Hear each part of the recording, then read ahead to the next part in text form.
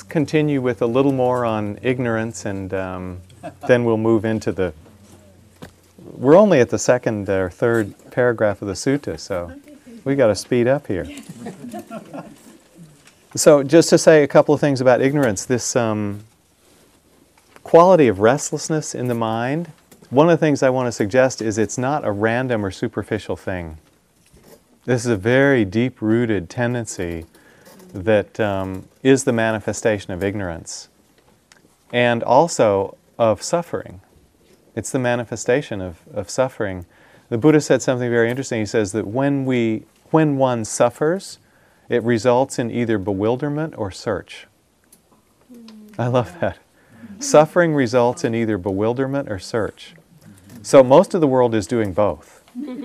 Most of the world is bewildered and searching, but normally searching through sense pleasure. Most of the world is searching through sense pleasures to an end to unhappiness.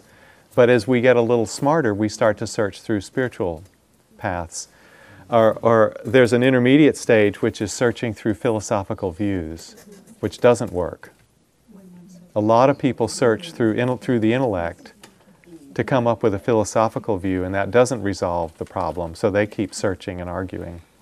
But once we learn how to search through meditation and finding inner peace, that route has an outcome, that has a resolution. So this bewilderment is part of the confusion of ignorance that has lain dormant.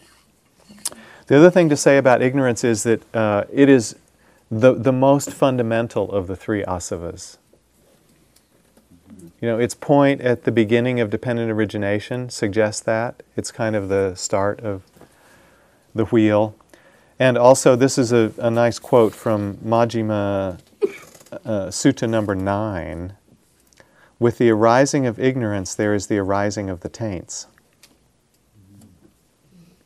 It puts it in a more fundamental position than either sense pleasure or becoming. But also in that paragraph, also in that sutta, earlier paragraph, it says, with the arising of the taints, there is the arising of ignorance. So the taints and the ignorance influence each other, but still ignorance is more fundamental than either the sense pleasures or becoming by this statement of the Buddha's. Okay. So now we're ready to move into paragraph 3. And we had the reading of it on the destruction of the taints, which we acknowledged a little while ago. And now we'll come back to that sentence that say, the destruction of the taints is for one who knows and sees, not for one who does not know and see. Who knows and sees what? Wise attention and unwise attention. These are two of the very key concepts, not only in this sutta, but I would say in the Buddha's whole teaching, that as Western teachers we have not put enough emphasis on. Mary Ann is nodding her head vigorously. She and I just finished a retreat with Ajahn Suchito this past week. Anybody else there on that retreat? Yes, I remember. Yeah, Flavia, of course. Yes, hi. And he talked quite a bit about wise attention and unwise attention, and he really drew out how central it is. It is the heart of the path, you might say. It's the counterpoint to ignorance. Even before mindfulness, or right with mindfulness, it starts the whole thing rolling in a wholesome direction. So let's take a look at these two words, wise attention and unwise attention. The word the phrase that's being translated is yoniso. That's Y-O-N-I-S-O. It's the first word. And the second word is manasikara, which is M-A-N-A-S-I-K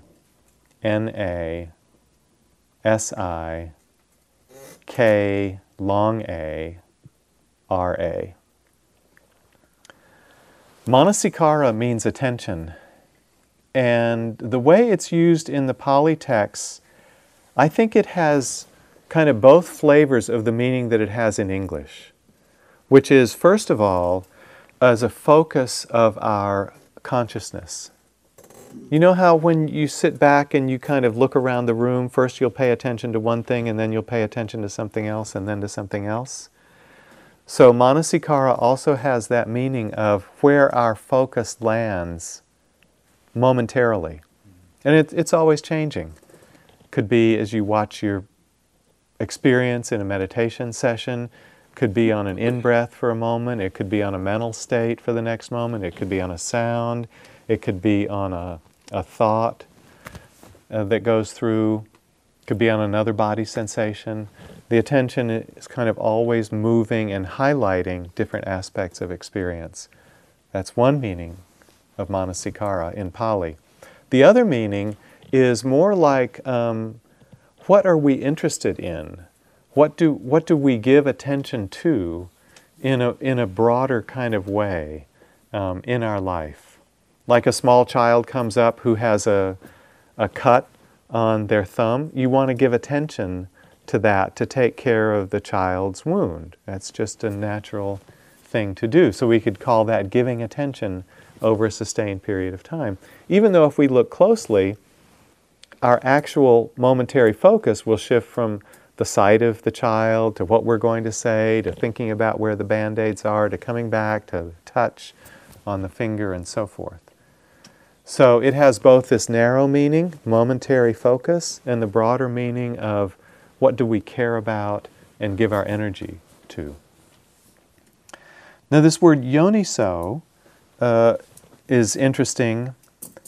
It's being translated here as wise, but the original meaning, as I understand it, is like a yoni. And in Indian language, I think both Pali and Sanskrit, yoni is the female organ, and it could be translated as womb. And so I've heard this explained two different ways. One is that this reference to the womb means caring, a kind of attention that embraces, holds, nourishes, nurtures, cares for. That's one meaning that I've heard explained of yoniso by a Pali scholar. The other meaning that I've heard explained, and this is Bhikkhu Bodhi's interpretation, is it means source, like the womb is a source, but it's source as in where does everything come from, or let's get to the point. This is the way Ajahn Sucitto explained it. Let's get to the point with this. So an investigation or a kind of attention that gets to the point about something. And the way that Bhikkhu Bodhi describes it is careful, thorough. What would you use for something that really takes its time and goes goes deeply into the question that it's landed on? Articulate? Deliberate? Deliberate, yes. That kind of meaning. And then attention doesn't just mean, like in the narrow sense, it just means noticing what's there. But in the sense of yoniso, it means more like examination, reflection, consideration, deliberation. So, in the sense, the way that Bhikkhu Bodhi explains it, and this seems to fit well, it really means letting our interest and attention settle and come to understand what's going on. Get to the point of it all. So I'm going to explain it from that kind of view. That's the way Bhikkhu Bodhi describes it.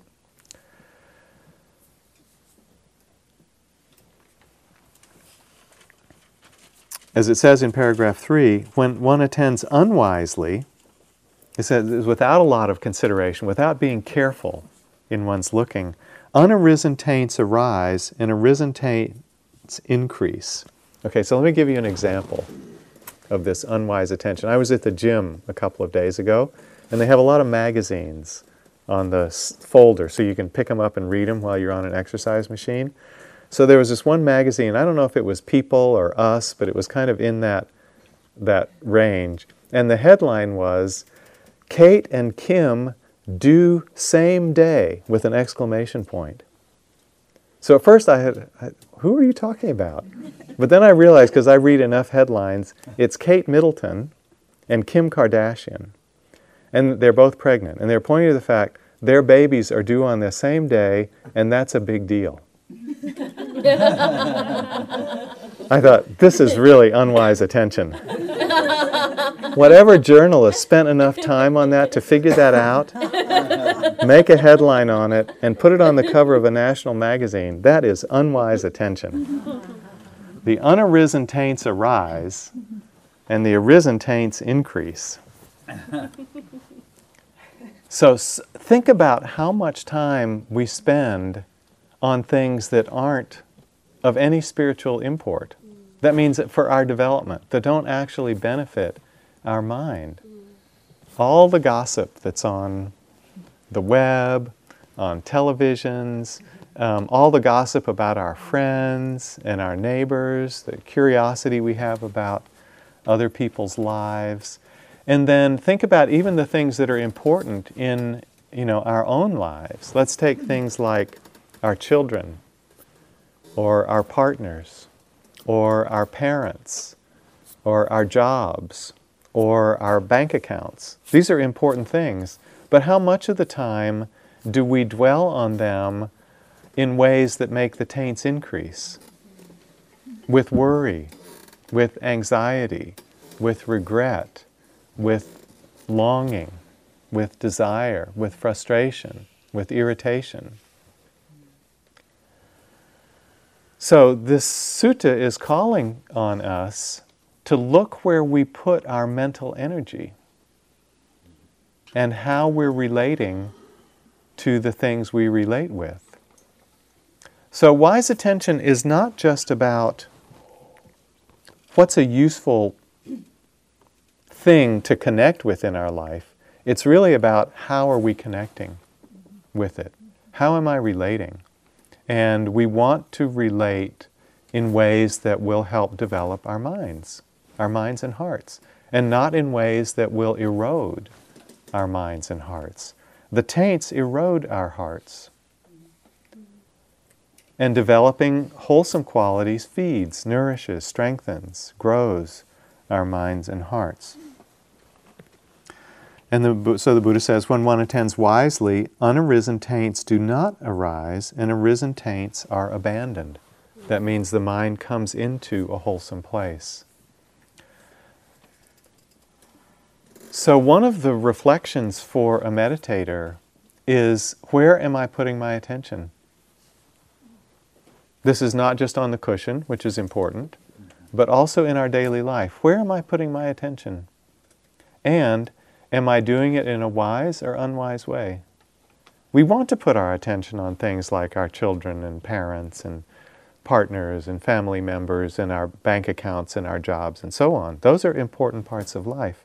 But we don't want to do it in a way that we're stoking our anxieties, fears, regrets, self-recrimination, blame, guilt, hostility, and so on.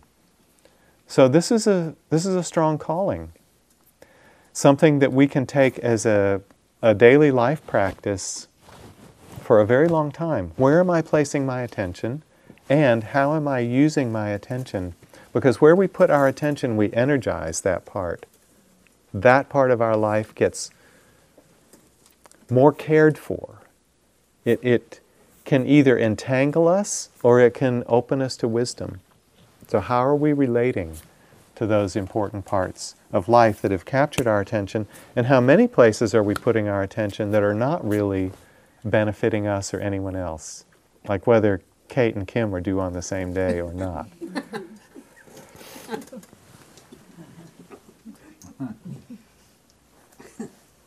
So this is a very, very big area, this whole quality of wise attention. Bhikkhu Bodhi says something like, or I think this is from one of the commentaries, unwise attention is the basis for the whole round of existence. And we can see that. Our energy goes out in unskillful ways and enmeshes us with the things we relate to in life. And out of that, craving gets amplified, and that becomes the ground for more attachment. On the other hand, wise attention is really the key to liberation. Because when we start considering things closely with this wise attention, then we start understanding how suffering comes to be and how suffering gets released. That's really the point of wise attention. How do we harm ourselves? How do we free ourselves? The Buddha pointed to the importance of wise attention. He was talking about the factor of right view, which is the first factor of the Eightfold Path, in many ways the most important, most liberating factor of the Eightfold Path. He said there are two key factors that cause right view to grow. The one is a spiritual friend, hearing from another the way things are. The second is wise attention. Two key factors for the bringing about of right view.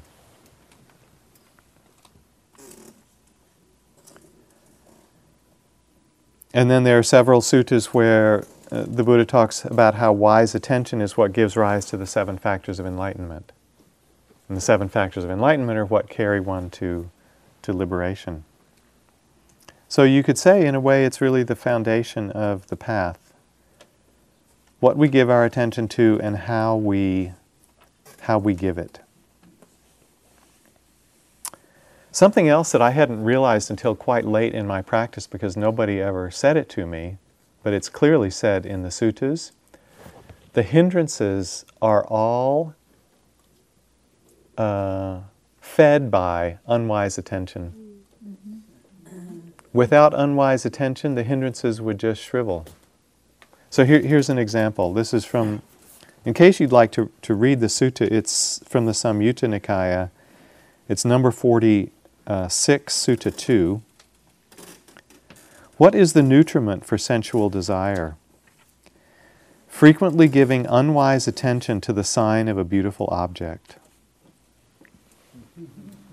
Think about that. What is the nutriment for sensual desire? Frequently giving unwise attention to the sign of a beautiful object. So it doesn't say giving attention to a beautiful object, because it could be that a handsome man or a really attractive woman is someone that it's appropriate to give attention to. It says frequently giving attention to the sign that is the beautiful, that which is seen as beautiful in that person, physically attractive. Frequently giving attention to the physical attractiveness of someone is what makes it problematic. So the language here is so precise and so accurate. And we can see that. It could be a new car. You go into a showroom, you're looking for a new car, and the Mercedes dealer is right next to the Honda dealer. And, you thought you were going to come away with a Civic, but you've just looked at the C-Class Mercedes, and you think, wow, that was so beautiful. And you go home, and you keep thinking about it. You keep thinking about how beautiful it is. And you start to feel the craving force come up, and then, I've got to have it. And then you take out too big a loan, and you can't pay your heating bill for the winter, and all those complications from giving too much attention to the sign of the beautiful object. And then he says... Can you go over that distinction again between the sign... The sign and the object? Right. Yeah.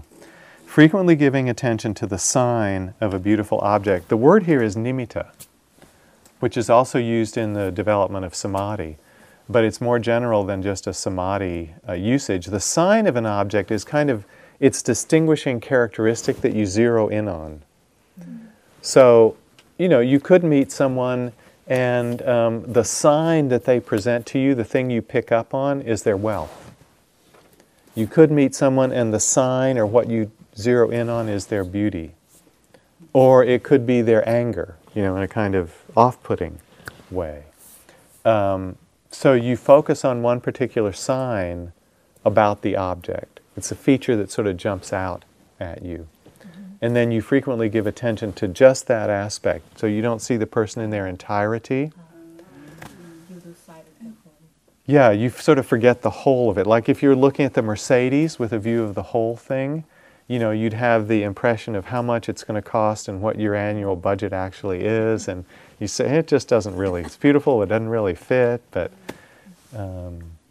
you zero in on that one aspect and you dwell on it again and again. And that's what creates the hindrance. And then is that aspect sort of chosen to feed the ego. I mean, I choose the thing that pleases me most about that, instead of encountering the thing itself. Are you saying, is there some ego behind that? Yeah. Yeah. There are our own biases. When we're giving a lot of attention to one sign, and it's being driven in this case by desire, there are personal biases, and the self is taking root in those biases. You know, when the grasping has happened and there's wanting, we're establishing self. There's a kind of a new becoming. The person who wants the Mercedes, the self is being born again. So there's definitely ego involved. What if one just appreciated the beauty of the Mercedes? That's And fine. went home and forgot about it. Then it's totally clear. There's no hindrance at work. That's totally fine, and one can even have joy for the craftsmanship. Could even take a test drive and say, wow, this steers so well, really appreciate the way they did the dashboard, it's a beautiful thing, and I don't need it. Excuse me, you had a question? No? Okay. I notice even more than with individuals I meet, if I like them, I can kind of see a whole picture more. It's more if I have some trait that I don't like, that I have an aggression towards, or rejection of, that's when I will limit to just that sign, what the problem with that person is. And it's then the practice for me is to become to see, other aspects of this person which I really like. So let me read the next hindrance. After sense desire is the second hindrance, aversion, right? Ill will or aversion. So the sutta continues, this is 46.2 in the Samyutta. What is the nutriment for aversion? Frequently giving unwise attention to the sign of an unattractive object. So you know somebody who's an angry person, and that's really what strikes you. Yeah. Oh, you look at them, you see angry, and then you go home and you think about that. That person is such an angry, how could they say that to me? Why would they do that? I don't have anything to do with them. Yeah. Which may be skillful, actually. It may be skillful, but we'll get to that part a little later. But it's the way we give attention to it over and over that builds up the aversion. Simple example, I was in a meditation retreat one time. A lot of you have heard this story before. And I went out for my walking meditation, and somebody was in my walking path. And I got very annoyed. And I started thinking, why are they in my walking path? They shouldn't be there. It's wrong of them. They should have noticed I was walking. They should have walked somewhere else and let me walk where I've been walking, every time. And I'd keep telling myself this story, and the more I told myself the story, the more annoyed I was getting at the person.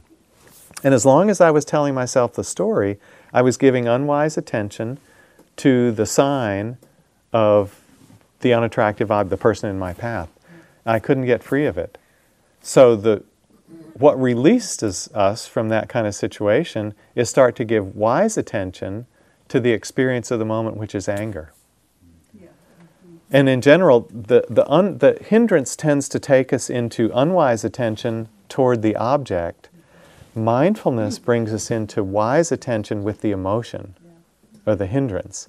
And that's what can free us. So as long as we keep giving unwise attention and dwelling on the problem, we're stuck. As soon as we can turn the mindfulness to give wise attention to what we're feeling, that's the way out. It may not happen immediately, but that's the way forward. In other words, you bring wise attention to the unwise attention. You could say it that way. I would prefer to say you bring wise attention to the hindrance itself. The hindrance is leading us to give unwise attention to the object. The wise attention needs to come to the hindrance. We feel that the hindrance is coming from the object. Well, I didn't quite feel that, but... No, I'm just saying, if I have aversion to somebody, yeah. I feel that aversion is coming from them instead of from me. So how do I turn that around? Yeah, and it's just to turn the mindfulness to the aversion in oneself. To realize that the aversion is here. Yes. It's something not related to that object, which is just doing what it is Mhm. as it's being, even though I wish it would change. That's something that I can't control. So just allow it to be and watch the reaction to it. That's why. Yeah, be in touch with our own feelings is the most important thing. I mean, sometimes the person is doing something that really is not right. So Like the Maybe the Tibetan monks who have been imprisoned and tortured. They know that their guards are doing something that really is not right. But again, if they dwell on how bad it is what the guards are doing, they'll get caught up in anger. Yeah. And or fear. yeah, So they just watch themselves, as you're saying. take responsibility for our own heart and our own reactions. So this is something really helpful to remember with the hindrances. Hindrances are always rooted in unwise attention. And if you can bring wise attention into the situation, you start to move out of the hindrance. You shrivel the hindrance when you bring wise attention to it.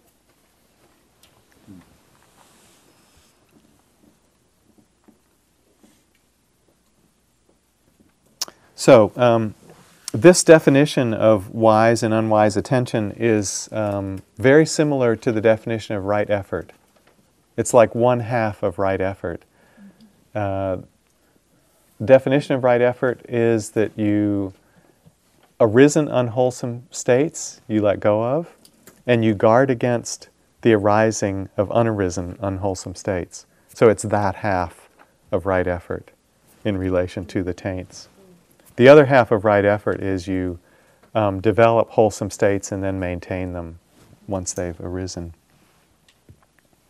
Okay. Let's go to number 4. Where were we in the readings? Molly? Yeah. Because there are taints that should be abandoned by seeing. There are taints that should be abandoned by restraining. There are taints that should be abandoned by using. There are taints that should be abandoned by enduring. There are taints that should be abandoned by avoiding. There are taints that should be abandoned by removing. There are taints that should be abandoned by developing. Good. Thank you. So this is what the rest of the sutta is going to be about, is stepping through these different ways of working with the taints. So let's go into paragraph 5, which will talk about the first of these types. Please. Oh. What taints bhikkhus should be abandoned by seeing?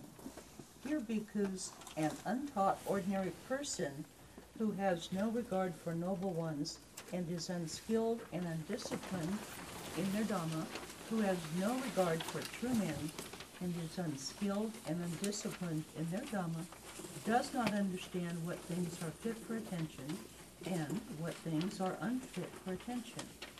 Since that is so, he attends to those things unfit for attention, and he does not attend to those things fit for attention. Okay, thank you. So this is similar to what we were just talking about wise attention and unwise attention, right? If you attend to things and the taints increase, that's not fit for attention. If you attend and the taints decrease, that's fit for attention. It's basically saying the same thing, and we'll get into that in paragraph 6. But just one little note on the opening of paragraph 5. The taints that should be abandoned by seeing. Here, seeing is the word dasana. And Bhikkhu Bodhi says, and I think he's probably right, that it's a particular meaning of the word dasana. Might say a technical meaning in the Pali texts, which means stream entry. Which means what? Stream entry. First stage of enlightenment. And we'll see as we get through more of the sutta why he makes that connection. But this word dasana is used in a technical way to mean seeing the unconditioned. So one practices, practices, practices. Insight is developing. Vipassana is developing. The mind is becoming clearer. The factors of enlightenment are developing. And then at a certain point, there's considered a breakthrough to the Dhamma, a breakthrough to the unconditioned. One knows directly for oneself the nature of the unconditioned, and that is the moment of stream entry. We will see why this word is being interpreted in this way as we go, but for now I just want to mention it and we'll come back to it. Here the word seeing.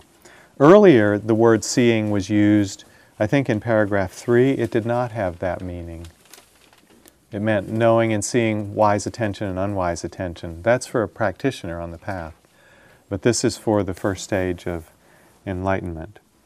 Okay, what things are unfit for attention? Let's, if you could please read that one. What are the things unfit for attention that he attends to? They are things such that when he attends to them, the unreasoned taint of sensual desire arises in him, and the unreasoned taint of sensual desire increases.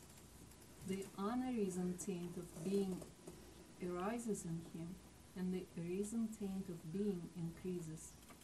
The unreasoned taint of ignorance arises in him, and the reasoned taint of ignorance increases. These are the things unfit for attention that he attends to. And what are the things fit for attention that he does not attend to? They are things such that when he attends to them, the unreasoned taint of sensual desire does not arise in him, and the reasoned taint of sensual desire is abandoned. The unreasoned taint of being does not arise in him, and the reasoned taint of being is abandoned. The unreasoned taint of ignorance does not arise in him, and the reasoned taint of ignorance is abandoned. These are the things fit for attention that he does not attend to. By attending to things unfit for attention, and by not attending to things fit for attention, both unreasoned taints arise in him, and reasoned taints increase. Okay. So here the Buddha is talking about the person who has not been trained and is just letting the mind go in its habitual direction. So basically the taint of sensual desire is arising and not decreasing. And this can be if we turn our attention to those things that are the 5 chords of sense pleasure. The unarisen taint of becoming increases, and the unarisen taint arises and the arisen taint increases. How can this be? If we turn our mind to what we want to become in the future, with a sense of strong ego around that. And with ignorance, we engage in seeing permanence, lasting happiness, and self or attractiveness where they are not present. We give our energy to seeing, validating the vipalasas. I just want to go back and hit paragraph 5 again for a second.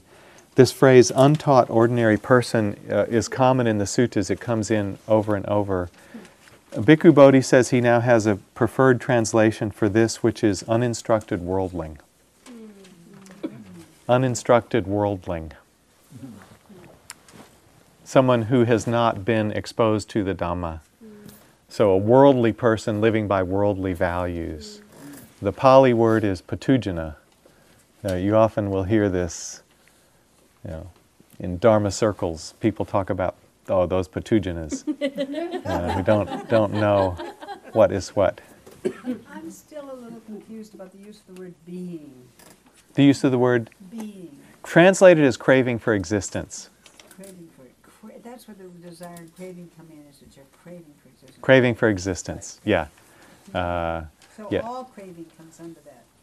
Well, craving for sense pleasures is a little different. Oh, okay. We were talking about it in the break a little bit, that someone who is the CEO of a company, and every time he walks by, everybody smiles and bows and sort of grovels. He gets an ego reinforcement for that because he's really somebody. Yeah.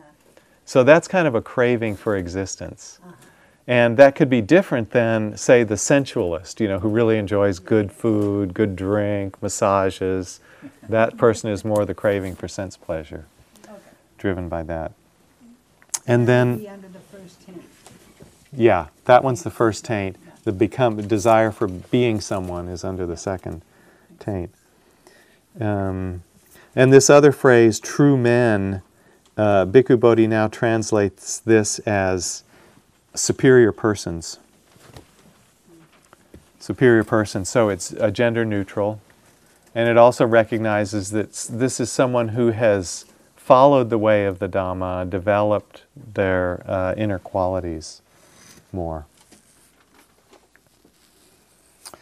So he's basically saying that the uninstructed worldling doesn't know what to pay attention to or how to pay attention, and on account of that, the taints arise and the arisen ones increase. Yes? Question, just to clarify, did you say that giving attention to what we want to become in the future, that's unwise attention? Not necessarily. Giving attention to what we want to become in the future becomes unwise attention when there's a big sense of self around it. But if we're just planning, what do I need to learn in order to have a livelihood that will support myself and my family, that's all very sensible. But if we think, I'm going to be a big important person and get a lot of ego thrill out of that, then it's moving into unwise attention. Yeah, but planning for our future support can be done very wisely. It's a good thing. Yeah. So let's see in paragraph 7 how one attends unwisely. This is how he attends unwisely. Was I in the past? Was I not in the past? What was I in the past? How was I in the past? Having been what did I become in the past? Shall I be in the future? Shall I not be in the future? What shall I be in the future? Shall I be in the future? Having been what shall I become in the future? Or else he is inwardly perplexed about the present, thus, am I? Am I not? What am I? How am I? Where has this being come from? Where will it go? It's like little Gertrude Stein there. Which part? Especially the what? What? Yeah. All this, what was I in the past? How was I in the past? Having been what did I become? Yeah. Repetition. Yeah. One You- might say that Drew sounds a little like the Buddha. We had our moment. So, this is how one attends unwisely. Now, these things sound a little bit pat and like not what goes through our minds when we sit in quite this way. But when you think about these questions in more detail, a lot of what we do is mull over the past and future. And especially this thing, how was I in the past? We examine our actions. Was I skillful? Was I unskillful? Should I have said that to that person? Should I not have said that to that person? We look at the past often with regret and sadness. That's what kind of hindrances come in. We look at the future and we think, what shall I do in the future? How shall I do it? I have to give a presentation next week to my manager and their manager. How shall I do that? What shall I be? Will I be anxious when I do that? And so these give rise, if the past is about regret and sadness, the future perplexity is about hope and fear. And this is unconscious, isn't it? Just coming Mostly. out. It's not like I'm going to think about this. No, it's mostly unconscious, and it's being driven by these underlying taints. That is how we attend unwisely. I have to admit that this just made me laugh when I read it because I retired a couple of months ago, and believe me, that is my entire inner dialogue. I should embroider it on something. Yeah.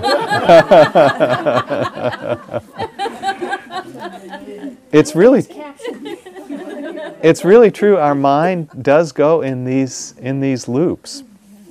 All this about past and future, if you look at where your mind spends its time on the meditation cushion, a lot of it is about past and future. And just as this said, it's all about I. It's all about I and me and evaluating ourselves, judging ourselves, trying to we're often trying to find a reference point. You know, am I okay? Am I not okay? If I compare myself to this other person, I'll get a sense of where I'm at. So this is a very good list to check out in meditation. Cushion, though. Hmm? Not just on the cushion when you're washing No. the dishes. That's right. In the middle of the night? No, it comes. That's I right. think it gets harder as we get older, as there's more and more past there to. Yeah, but we don't remember it as well. Well, That's the good thing.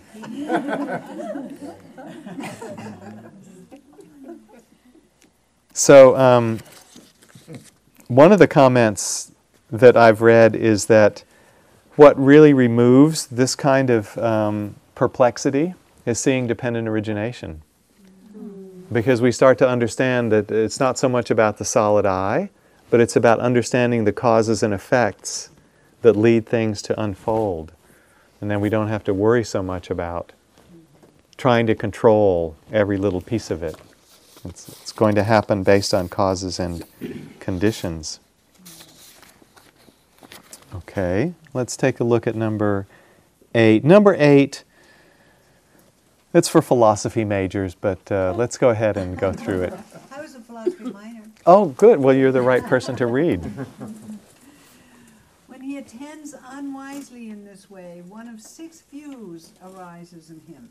The view self exists for me arises in him as true and established, or the view no self exists for me arises in him as true and established, or the view I perceive self with self arises in him as true and established, or the view I perceive not self with self arises in him as true and established, or the view I perceive self with not self arises him as true and established, or else he has some such view as this: it is this self of mine that speaks and feels and experiences here and there the result of good and bad actions. But this self of mine is permanent, everlasting, eternal, not subject to change, and it will endure as long as eternity. This speculative view, bhikkhus, is called the thicket of views, the wilderness of views, the torsion of views, the vacillation of views, the fetter of views. Fettered by the fetter of views, the untaught ordinary person is not freed from birth, aging, and death, from sorrow, lamentation, pain, grief, and despair. He is not freed from suffering, I say. Thank you. So just to make a little bit of a sense of this, because otherwise it sounds too theoretical, let's go through, just briefly these different views. Self exists for me. This is considered the eternalist view, that, there is a self and it's ongoing. No self exists for me. This is not the Buddha's doctrine of anatta. The Buddha's doctrine of anatta never says no self exists. It says this Dhamma is not self, this Dhamma is not self, this Dhamma is not self, this Dhamma is not self. But it never says no self exists. So this is considered what in Indian philosophy at that time was called the annihilationist view. There's really no self. And then the next 3 are about I perceive self with self, I perceive not self with self, I perceive self with not self. It's recognizing that there are 2 aspects to us. Let's say simply consciousness and let's say body. So we might take both of those as being self. So the consciousness perceives the body and both of those are me. Or I perceive not self with self. The consciousness is the self, but the body is not self. I perceive self with not self. Or the body is the self and the consciousness is not self.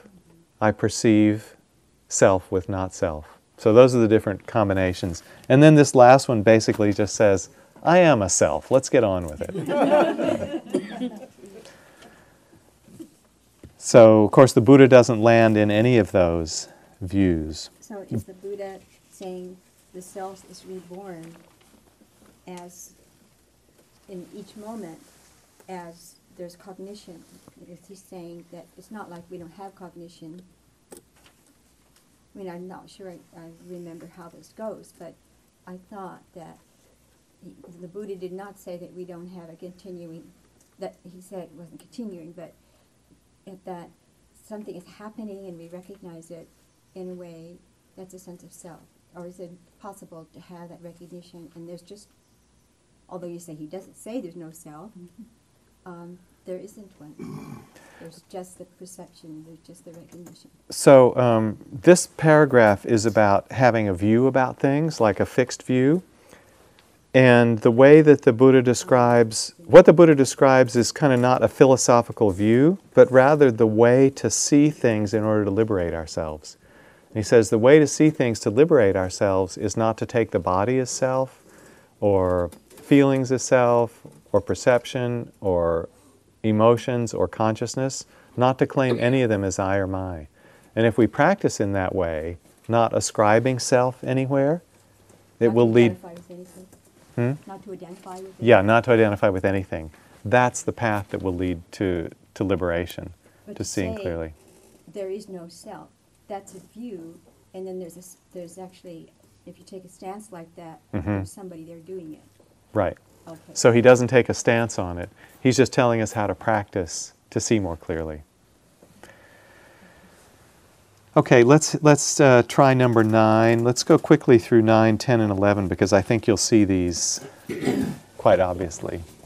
Because a well-taught noble disciple who has regard for noble ones and is skilled in discipline in their dharma, who has regard for true men and is skilled in discipline in their dharma, understands what things are fit for attention and what things are unfit for attention. Since that is so, he does not attend to those things unfit for attention, and he attends to those things fit for attention. Thank you. And this is just the other side of the paragraph about what the untaught ordinary person attends to. Here's what a skillful person does. So let's read paragraph 10, please. What are the things unfit for attention that he does not attend to? They are things such as that when he attends to them, the unarisen taint of sensual desire arises in him, and the arisen taint of ignorance increases. And there's an ellipsis here where you understand that he's going through also what happens with the taint of being, etc. Yeah. These are the things unfit for attention that he does not attend to. And what are the things fit for attention that he attends to? They are things such that when he attends to them, the unarisen taint of sensual desire does not arise in him, and the arisen taint of ignorance is abandoned. These are the things fit for attention that he attends to. By not attending to things unfit for attention, and by attending to things fit for attention, unarisen taints do not arise in him, and arisen taints are abandoned. Yeah, thank you. So this is still the just the opposite of what the uninstructed worldling does. And the next one? He attends wisely. This is suffering. He attends wisely. This is the origin of suffering. He attends wisely. This is the cessation of suffering. He attends wisely. This is the way leading to the cessation of suffering. When he attends wisely in this way, 3 fetters are abandoned in him: personality view, doubt, and adherence to rules and observances. These are called the taints that should be abandoned by seeing. Yeah, thank you. So this is quite a potent paragraph. Really? So he's attending, what's this list he's attending to? Four Noble Truths. Yeah. He's seeing suffering, its origin, its cessation, and the way leading to its cessation. So he is wisely attending to the Four Noble Truths, which is the undoing of ignorance. Ignorance is not seeing the Four Noble Truths. As wisdom is developed, it sees the Four Noble Truths. This is the point of the path. When he attends wisely in this way, 3 fetters are abandoned in him. What are these 3 fetters? What does this mark? When these 3 fetters are abandoned, stream entry. These are the first 3 of the 10 fetters that go, and these are the 3 that are abandoned at stream entry. And that's why it said these are the taints that should be abandoned by seeing. That's how you know that the seeing here refers to that first moment of seeing Nibbana, seeing enlightenment.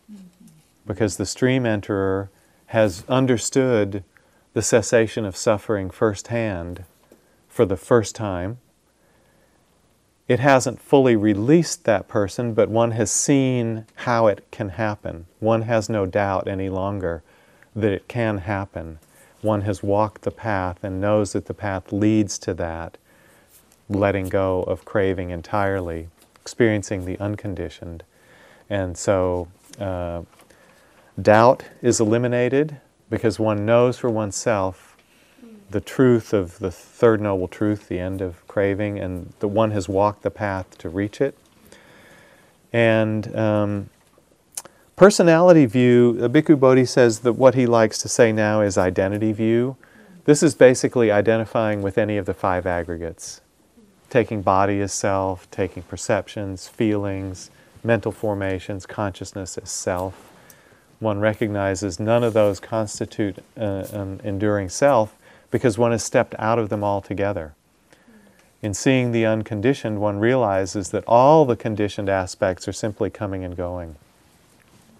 There's this very nice phrase that's over and over in the suttas. It's not in this one, but it recurs again and again.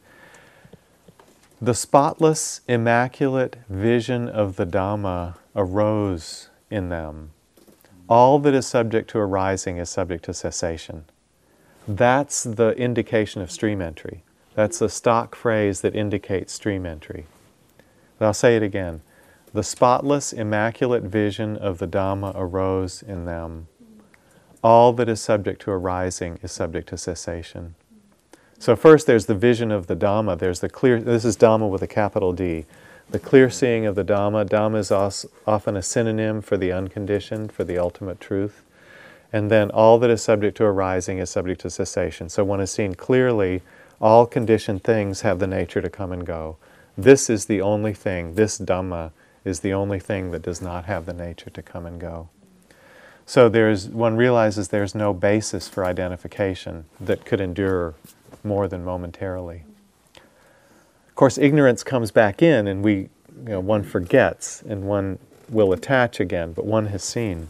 So stream entry is really being described as kind of getting a first real convincing flavor of these things. It's described as a first glimpse of the unconditioned, and it usually doesn't last long.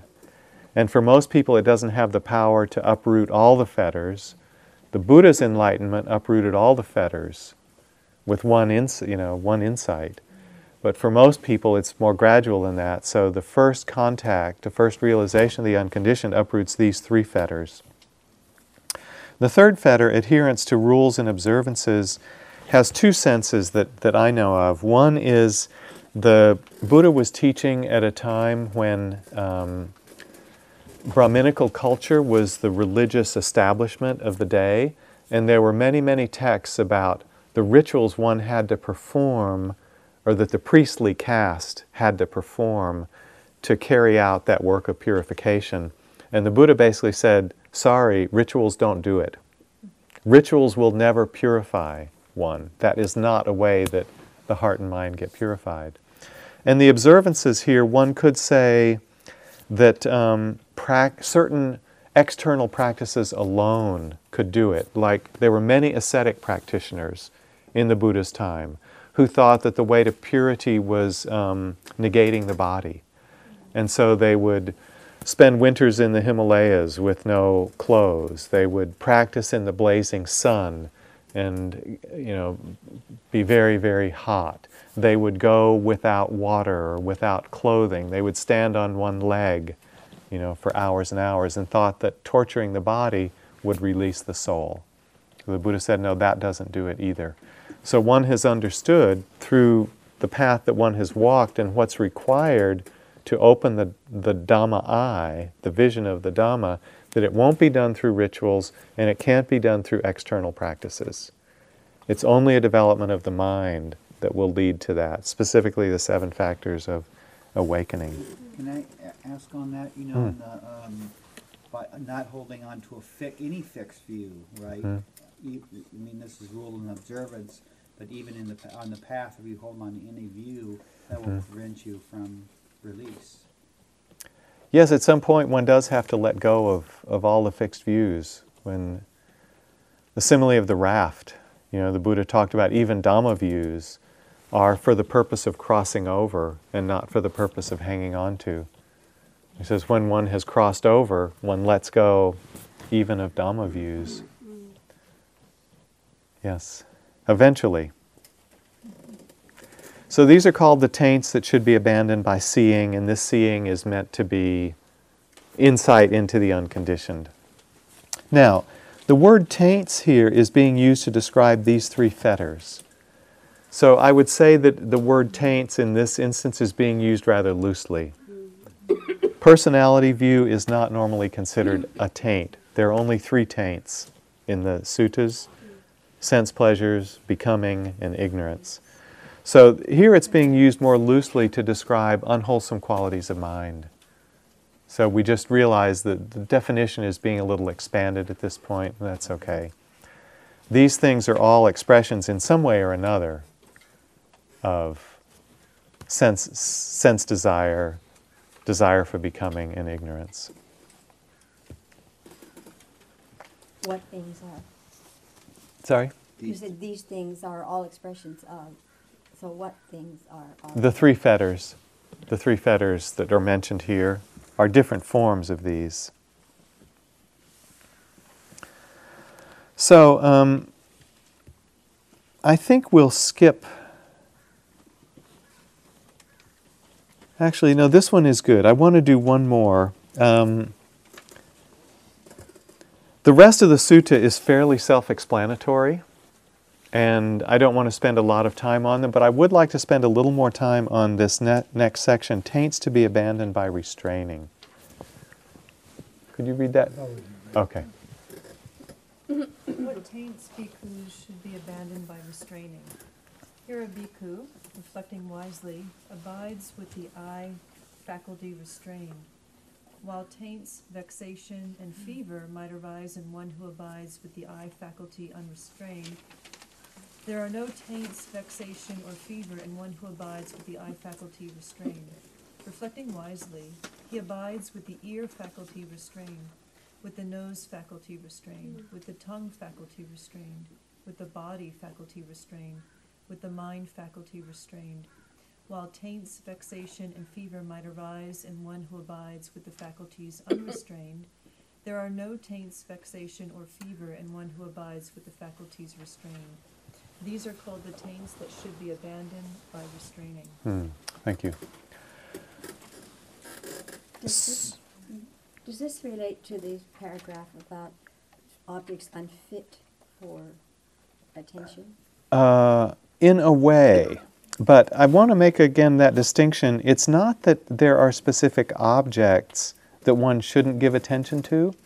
It's more there are objects that one shouldn't give attention to unwisely. That was a little confusing when that was being read. And that's why... You did say objects unfit for. Yes, yes. And it isn't so explicit in that part of the sutta, but it becomes more explicit through this and other suttas. So what does it mean to dwell with the eye faculty restrained? Or sometimes we talk about guarding the sense doors. We'll often give that instruction on retreat, to guard the sense doors. It doesn't mean don't open your eyes. Sometimes that's the impression. Oh, don't open your eyes, don't look around. You might see a beautiful sight, a sunset. You might hear a beautiful bird call or see a beautiful person that you're attracted to. It doesn't mean that. It means when your eye is working, attend closely to the mind that's receiving that impression. So this is made more clear in another passage. So this is from Majjhima 39. And I think if you were here at the previous class, I think you all studied Majjhima 39. I don't know in what detail, but let me just read this. This is 39.8 for those who are interested. Bhikkhus, you should train thus. We will guard the doors of our sense faculties. On seeing a form with the eye, we will not grasp at its signs and features. Here, sign is that nimitta that we talked about earlier, the main characteristic that jumps out at you. Features are the secondary things that you notice about it. We will not grasp at its signs and features, since, if we left the eye faculty unguarded, evil, unwholesome states of covetousness and grief might invade us. We will practice the way of its restraint. We will guard the eye faculty we will undertake the restraint of the I faculty. And similarly, through the other 5 faculties, and here they are including the mind door as one to pay attention to and restrain, not to get carried away with things that we see in the mind door either, but to start to watch if covetousness and grief come up around any of the sense doors. That's called guarding it. So it's not about, I'm going to put blinkers on and not let myself see anything.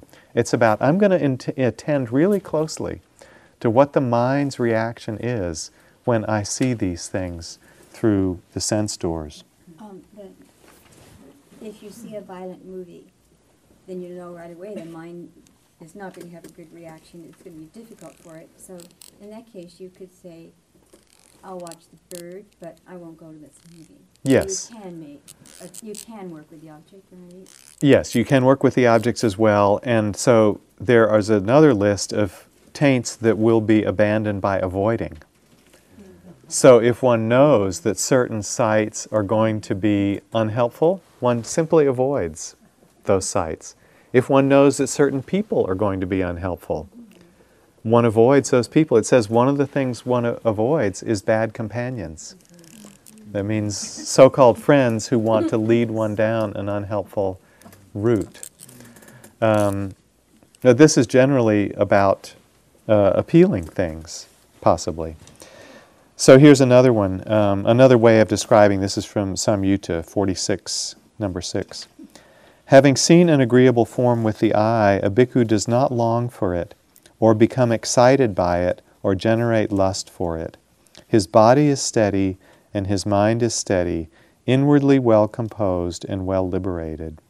But having seen a disagreeable form with the eye, he is not dismayed by it, not daunted, not dejected, without ill will. His body is steady and his mind is steady, inwardly well composed and well liberated. So these are just 2 different ways, both describing how to guard the sense faculties. On seeing agreeable or disagreeable forms, one doesn't let it, as he said elsewhere, invade the mind and remain there.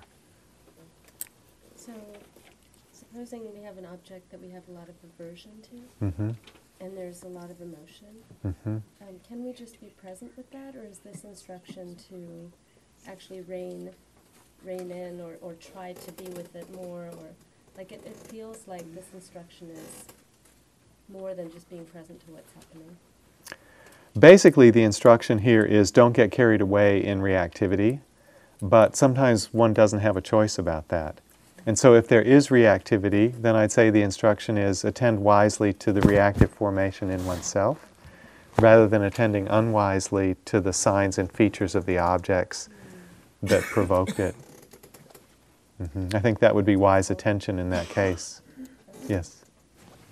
Question? Yeah, I'm curious about this word fever, and if it actually refers to something physiological, or if it's meant to mean something else. I interpreted it as psychological fever, but it's hard to know. I don't know definitively.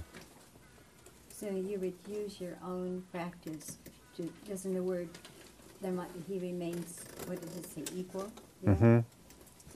And then it said solid, or yes. What are the words there that he says there?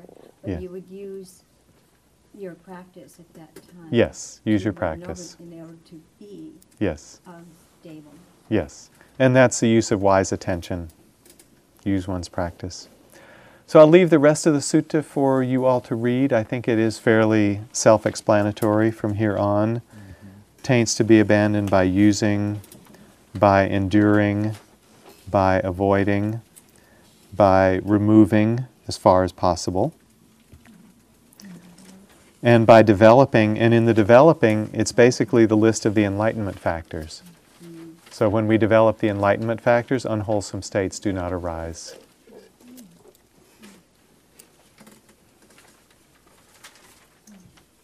Okay. Can you say something very briefly about removing? Removing, yeah. This vocabulary comes in quite a lot. We can just look at that briefly. If people need to leave since it's past 4, feel free. And we'll spend just a few more minutes if there are questions. What taint should be abandoned by removing? An arisen thought of sensual desire, an arisen thought of ill will, an arisen thought of cruelty. He does not tolerate arisen unwholesome states. He abandons them, removes them. So these are the three unwholesome motivations. Desire, ill will, and cruelty are the three wrong intentions. So as far as possible, if one has a thought like that, one doesn't dwell on it, one lets it go. Sometimes the mind is compulsive and can't let go, but the instruction is try to let go. And if one can't let go, then one tries to be wisely attentive to it as far as possible. That's the best we can do, to be mindful.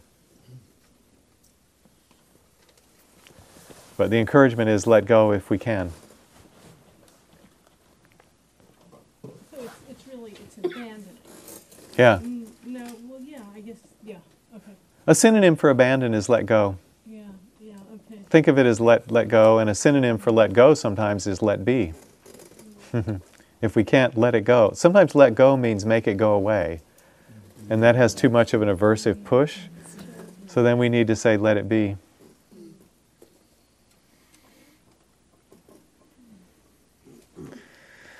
Okay, so why don't we wrap up our class here. I'll stay if people want to come up, ask about anything else, and just have a moment to dedicate the merit of our work.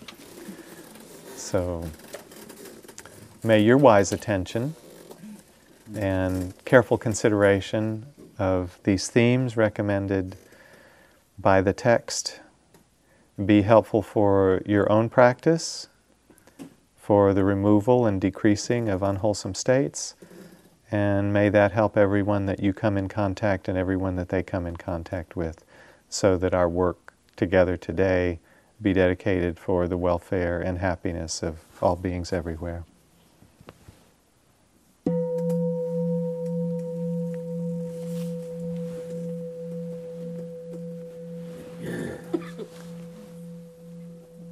So thank you all for coming. Enjoyed being with you and enjoyed our dialogue. And Thank you. there was a request to have more of these in the future, so we'll talk with the powers that be and see if we can put that on the program again.